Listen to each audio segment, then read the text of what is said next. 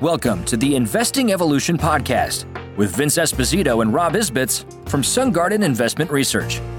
We are an investment firm that takes an alternative approach to the most common investor objectives: preservation, income, and long-term growth. We focus on bottom-line outcomes, not what everyone else is doing.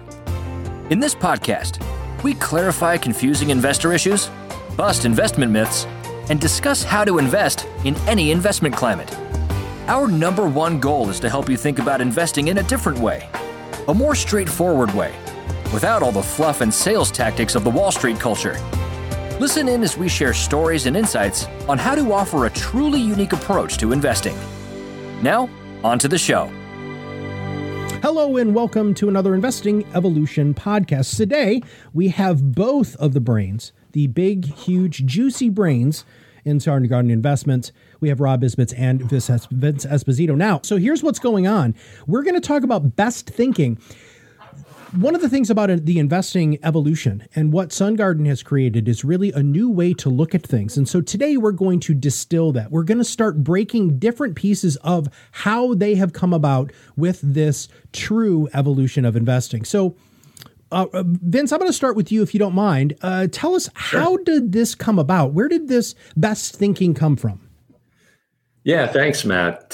So really the best thinking is a culmination of 50 some odd years of experience between Rob and myself. And back before we got together here at Sun Garden, we were kind of running on our two, separate little tracks. And what happened when we met each other is that we realized we were doing a lot of things in a very similar way.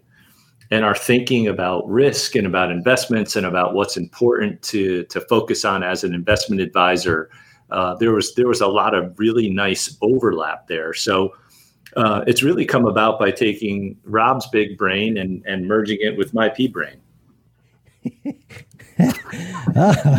Okay. I'm sorry. I was taken aback by that a little bit there.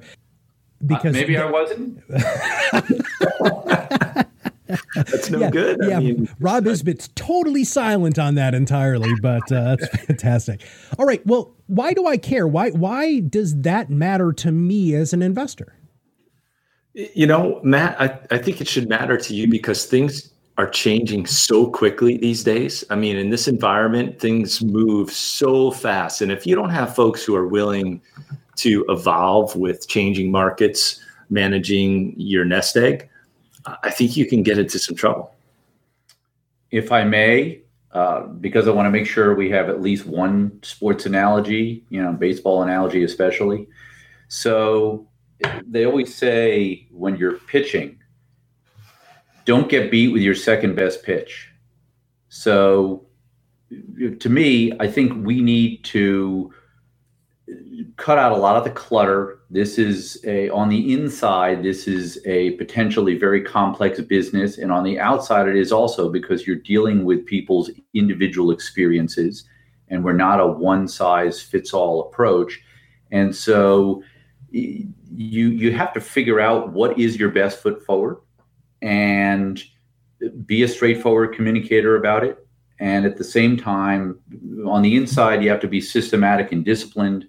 And on the outside, you need to be able to explain it to people as Vince does so well, and understand that markets, just like life, are very much a balance, and always stay balanced because there is a lot of things out there passing for best thinking when in fact it's really just kind of mass customized advice.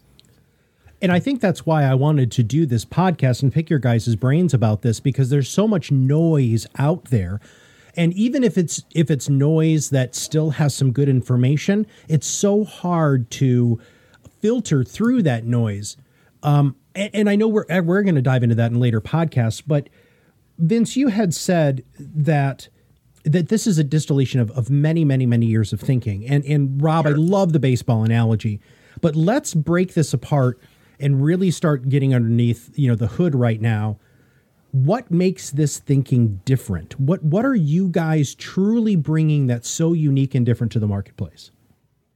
That's a good question, Matt. And Rob, you said something earlier balanced. But there's different ways of thinking of that word, right? And traditionally, if you were to say balance to someone who's even remotely familiar with investing, they would probably think of a portfolio that has some stocks and some bonds and some real estate and some cash and maybe a few other things.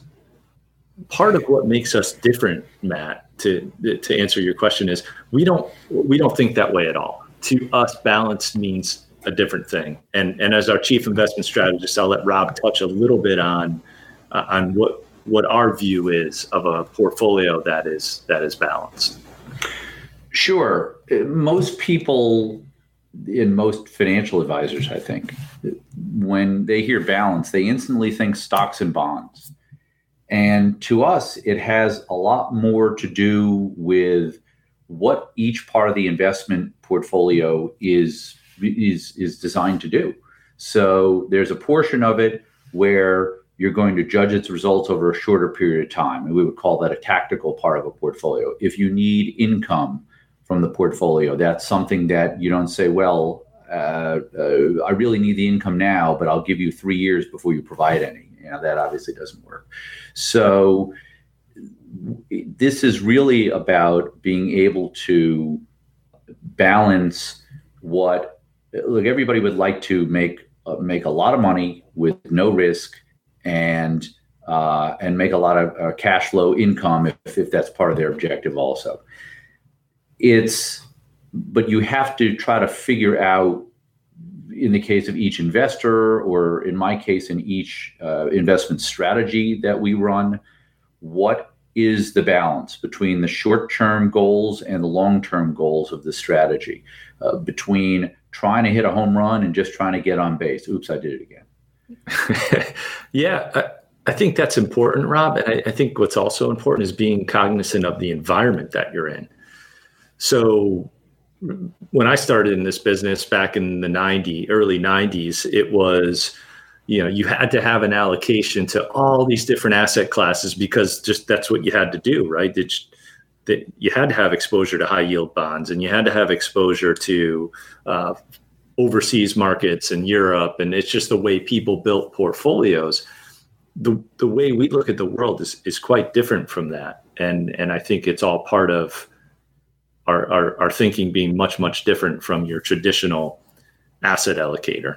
And I guess if you add it up, we both follow our industry extremely closely. We stay on the leading edge of any of the changes that would impact our investors, and we're very proactive at trying to get better at what we do, and also trying to nudge clients toward really what their best financial and emotional life would be. And so how that manifests itself in the portfolio is an unwavering commitment, first of all, to say no matter who you are as an investor, you want to avoid big losses. We call it ABL, avoid the big loss. For sure. But for every investor, it's different. We want to be very flexible in the approach, and we want to be adaptive to the way markets change. I'll give you one example. So when I started in the business in the 1980s, there were so many things that weren't as commonplace as there are now that impact markets. There was no such thing as an ETF, exchange traded fund. Hedge funds, which are a big part of the market and the daily trading activity now, were really for the uber wealthy, and that's it. High frequency trading, so many things that move prices of securities, which ultimately is what delivers the value in a portfolio, right? So the whole idea of long-term investing has changed. That doesn't mean that you shouldn't be a long-term investor. You should. But the approach, the tools, the tactics that one uses, I guess I would really think of it as be a long-term investor, but understand that the long-term is made up of a period of much shorter term periods, and markets are cyclical in a way and managed around, or I should say moved around in a way that most investors are maybe not aware of. We are aware, And that is how we continue to adapt, and frankly, adapting at a more rapid pace as the years go on, because it's what is what is required. I guess I would say, look, we're pretty casual people. Hopefully, that starts to come through on this podcast series, but we're very serious about our business, and we know that a big part of what we do is being investment translators, and so we have to think up this best thinking. What is our best thinking? How does it change as time goes on? And then translate it first among ourselves and then for the clients. It's an inside and outside combination, which I think is why Vince and I are both on this call. I love that you brought up the baseball analogies, of singles and doubles, because if anybody is as much of a baseball geek as Rob is, you've probably seen the movie Moneyball. And the reason why that works is because we know that consistently hitting singles and doubles instead of swinging for the fences every time, which seems to me to be what a lot of investors do. And before we get to some of the other questions, I want to touch on that investor emotion thing, because just the high frequency training, the hedge funds, the low cost, no cost, products that are out there. There's like this crazy race to the bottom, and people don't understand the value of this kind of thinking. How do you handle the investor emotions, and what have you seen with the cycle of investor emotions that usually make people make the wrong decisions? Yeah, it's interesting, Matt. One thing about investing that I've learned over the years is that it's really difficult to make smart investment decisions based on how you feel, right? A lot of people talk about going with their gut for certain things, and I think that makes a lot of sense in a lot of different ways. But when it comes to investing, I think smart decisions are usually counterintuitive. And I'll give you an example. In 2008, when everything was just absolutely blowing up, right? Things were really, really bad. The market was down a lot. It really felt awful. And I don't think anyone felt like, wow, this is a great time to invest in stocks. However, if you had a system to follow, a process to follow that helped you take the emotions out of investing, I think what you might have realized is that was a pretty good time. If you had money to put to work, that was probably one of the best times in our lifetime to put money to work in stocks. And another quick story, just the opposite is true, right? So I'll use gold as an example.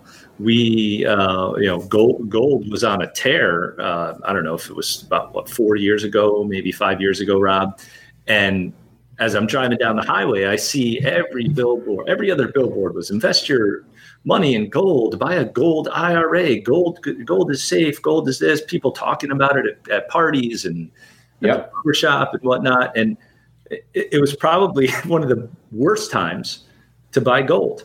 Yet I had more people at that time ask me what I thought about it. Should they buy it? Because it was going up, and it was popular, and it was what everyone was talking about. And usually when that happens, it's too late. One of my favorite Wall Street expressions, guys, what everyone knows is not worth knowing. Yep, it's a good one. And I guess the way I figure it, speaking, I guess, from the investment side, but it really does transcend into the investment planning side or investment advisory side, which Vince leads here. If you can be prepared for snow, rain, or a day at the beach, 90 degrees, then why wouldn't you want to be? Because investing, markets, life, they do throw a variety of weather conditions at you. And sometimes the weather changes a little bit faster than you think it's going to. And you can't necessarily do that realistically, I guess, unless you have a car with a really big trunk. And look, I mean, here we are, toward the end of the hurricane season in South Florida here, and those can happen also. So to be prepared for any weather, it does mean that maybe you're not going to have as sexy a return as your neighbor when things are going really well. But Vince, I think, said it beautifully. There are whether it was gold or many other things in the past, they draw people in. I think it's the idea that, and Matt, you may actually be able to comment on this more than us with your educational background, that people emotionally like to do what they call safety in numbers, strength in numbers. They want to know that they're doing something popular. And the toughest thing to do as an investor is something that isn't currently popular. And it's one of the things that gets us going, because we're looking beyond what's going to happen today, tomorrow, next month. Yeah, Rob, you just identified two major psychological and philosophical principles of herd mentality and the principle of likeness, that people like to do what other people do. But in my understanding, when everybody starts purchasing something, the price seems in the stock market to inflate. And that goes against the principle of investing, which is to buy low and sell high. But okay, I'm really oversimplifying there. I would like for you to wax philosophical. Now, this is where we can start getting a little deeper. I think you both have done a great job of setting the stage here. Let's talk about the evolution. Let's talk about what you do, how you do it, and why it's important.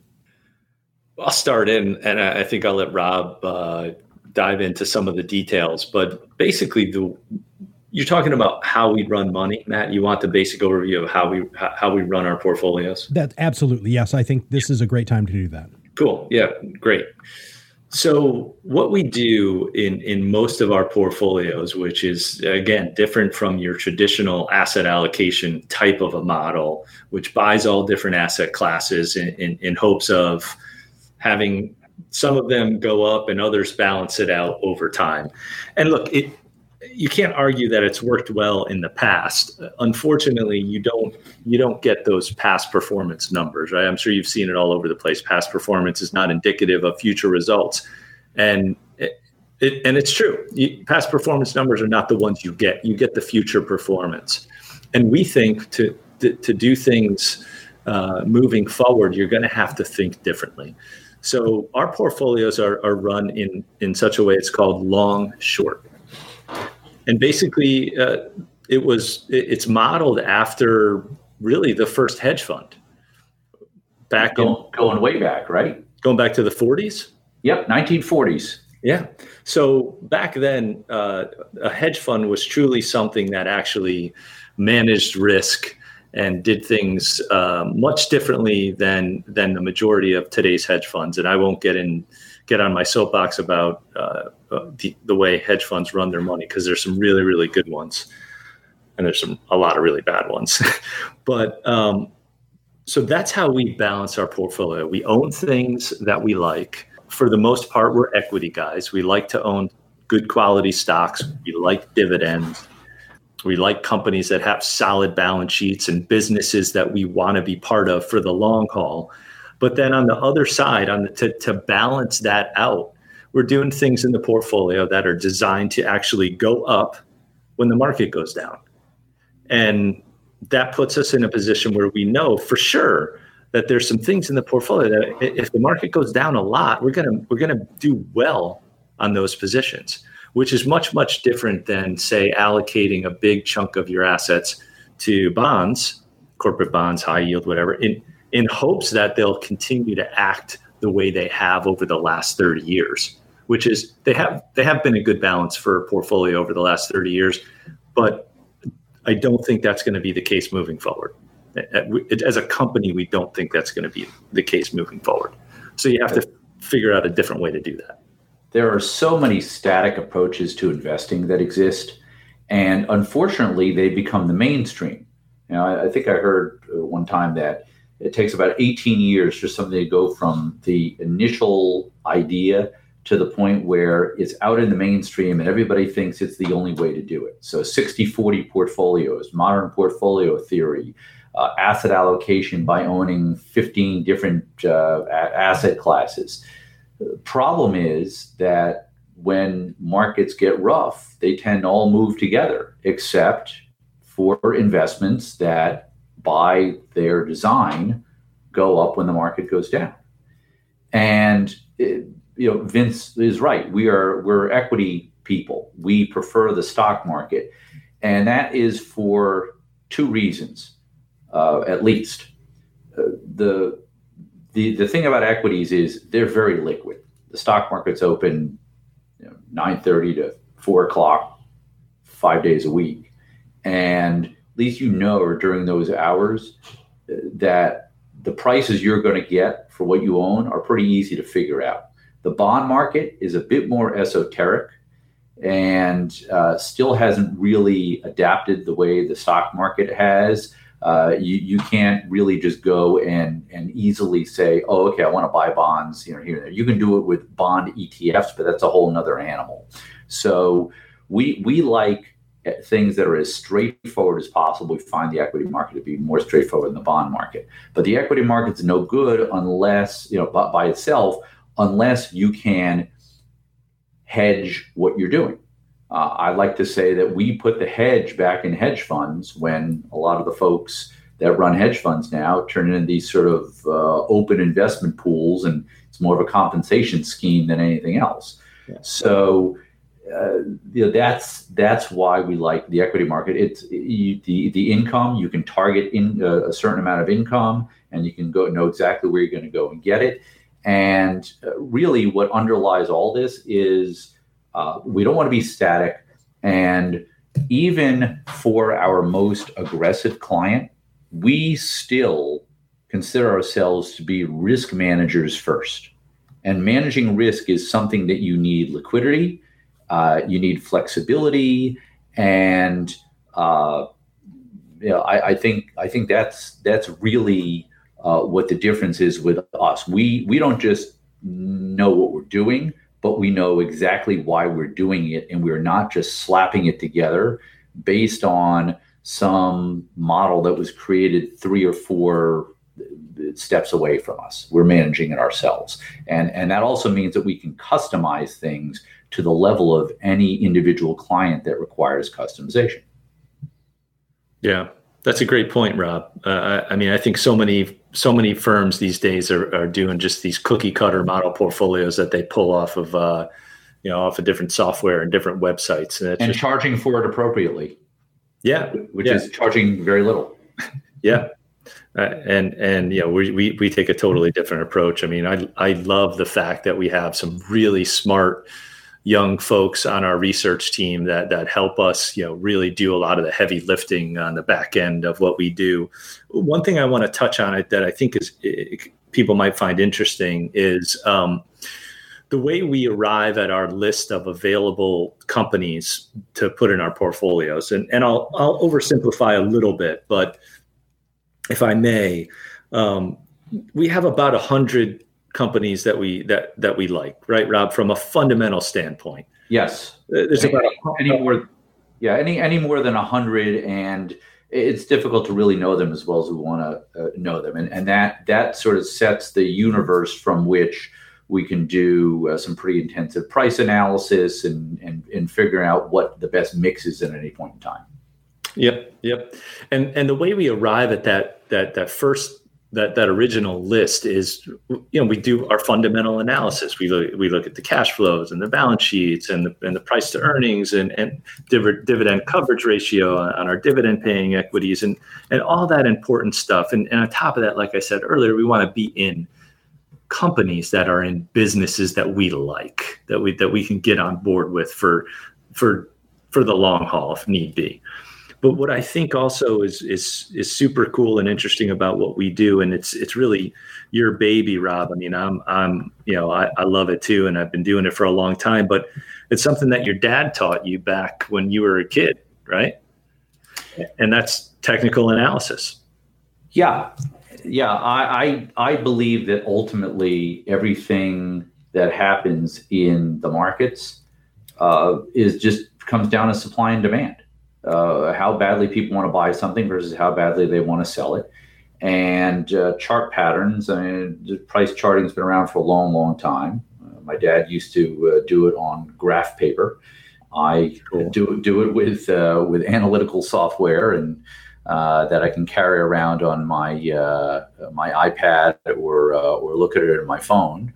So I mean, price analysis, price patterns. Because at the end of the day, the only thing that I think our investors really care about is how did I do, and not how did I do last week or last month or even this year. We will bend and not break in portfolios, and over a multi-year period of time, we expect to get the job done. And a lot of that, the charting work that I've been doing for 38 years.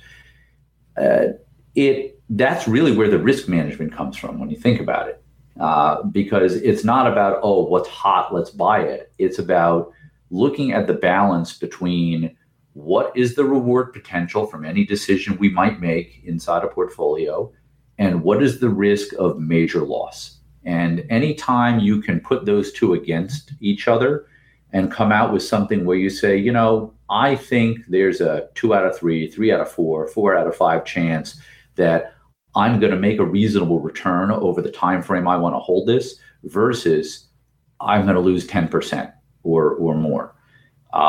When you have that kind of balance heavily in favor of reward versus risk of a significant loss, that moves to the top of the priority list in terms of what to own. And obviously we have to look at the whole portfolio at any time. It's an active looking process, even if it's not always an active process of making a lot of changes. And again, like I said, I think toward the beginning of this cast, one of the things that I think investors don't yet understand, but we're sure as heck going to help them to understand on future episodes of this podcast, is the difference between long-term decisions that are made in a portfolio and tactical decisions that are made in a portfolio. And because the markets of today do not give you the chance to kind of hang in there quite as much. It's not an all or nothing proposition, but I would say, Vince, very much at the margin, the tactical work that we're doing out of necessity has increased relative to the long-term work, but the goals don't change. The goals are still long-term, but volatility in the markets is what makes the tactical part, the risk management part, should say the shorter-term risk management part, that much more important. And we had a reminder of that earlier in 2018 and again in October. Yeah. I mean, I think, look, you could just buy things and let them hang out there if you want to be that type of an investor. It's just not our style, right? Avoiding the big loss is super important to us and super important to our investors. So the tactical work becomes all that more important. And because of what we've seen, Rob, right? I mean, you seeing the whole 87 thing and then, kind of making your way through everything else that I'll talk about that I've seen, which is the dot-com bubble and 9/11 and 2008 and all sorts of different things that went on there. Losses are far more detrimental to your portfolio over the long haul than gains are helpful. And what I mean by that is if you lose 30% in a market downturn, you have to make 46% just to get back to even. And to us, that's unacceptable. So I think what you're saying is, I'm being facetious because we've talked about this plenty of times, but I think what you're saying, Vince, is that if I lose a lot of money, first it hits me financially, but then the more I think about it, it starts to hit me emotionally too. And I don't want to leave my house because someone might either ask me about my portfolio or talk to me about my portfolio. Remember, we have both lived through a few episodes of hearing stories about people saying, "Well, I don't open my monthly statement anymore." Back when you couldn't get it online, I don't open my monthly statement because I don't want to see what the value is. Yeah, and it leads people to make really bad decisions. And that's exactly what we are not about. We want to get away from that.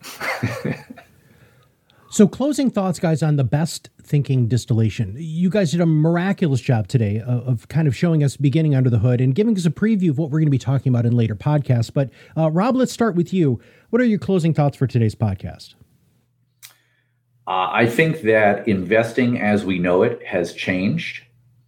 And I think people need to look beyond the obvious and beyond the standard and beyond what the herd and their friends are doing, and look for something that is not only unique but makes sense when you get to know it. Vince? Good point, Rob. So I'd like to encourage people to just take a step back and think about how cycles work when they're thinking about, either putting their own money to work or hiring an advisor to help them do that. And it happens the same way every time. It's not perfect, but it certainly rhymes. And when things get to the point like we talked about in the beginning, when everybody's doing it and when it seems so easy, that's usually the time that you should take a step back and think about doing the opposite of what other folks are doing. And I use it as just kind of one data point that I look at as a general rule to see what other folks are doing and talking about as a contrarian indicator. And I have to say, over the course of my career, there's a lot of super fancy technical things that we like to watch. But to me, that one data point it's just so simple, and I find it really, really helpful. So don't follow the crowd. Got it. Well, guys, thank you very, very much for your thoughts today. We got lots of super fun podcasts that we're going to be talking about twice a month here. And if you have not subscribed to this podcast yet, make sure you click that subscribe now button below. That way, every time Rob and or Vince comes out with a new podcast, it'll show up directly on your listening device. For everybody at Sun Garden and the Investing Evolution, this is Matt Halloran, and we'll see you on the other side of the mic very soon. Thank you for listening to the Investing Evolution podcast. Click the subscribe button below to be notified when new episodes become available. Vince Esposito and Rob Isbitz are investment advisor representatives with Dynamic Wealth Advisors, DBA Sun Garden Investment Research. All investment advisory services are offered through Dynamic Wealth Advisors. The material in this podcast has been distributed for informational purposes only. The material contained in this podcast is not a solicitation to purchase or sell any security or offer any investment advice. No part of this podcast may be reproduced in any form or referred to in any other publication without expressed written permission. Investing involves risk, including possible loss of principal. Vince Esposito and Rob Isbitz are also the sub-advisors of the Dunham Alternative Dividend Fund. Investors should consider the investment objectives, risk factors, charges, and expenses of the Dunham Alternative Dividend Fund carefully before investing. This and other important information is contained within the fund's prospectus, which may be obtained by contacting your financial advisor or by calling toll-free 800-442-4358. Please read prospectus materials carefully before investing.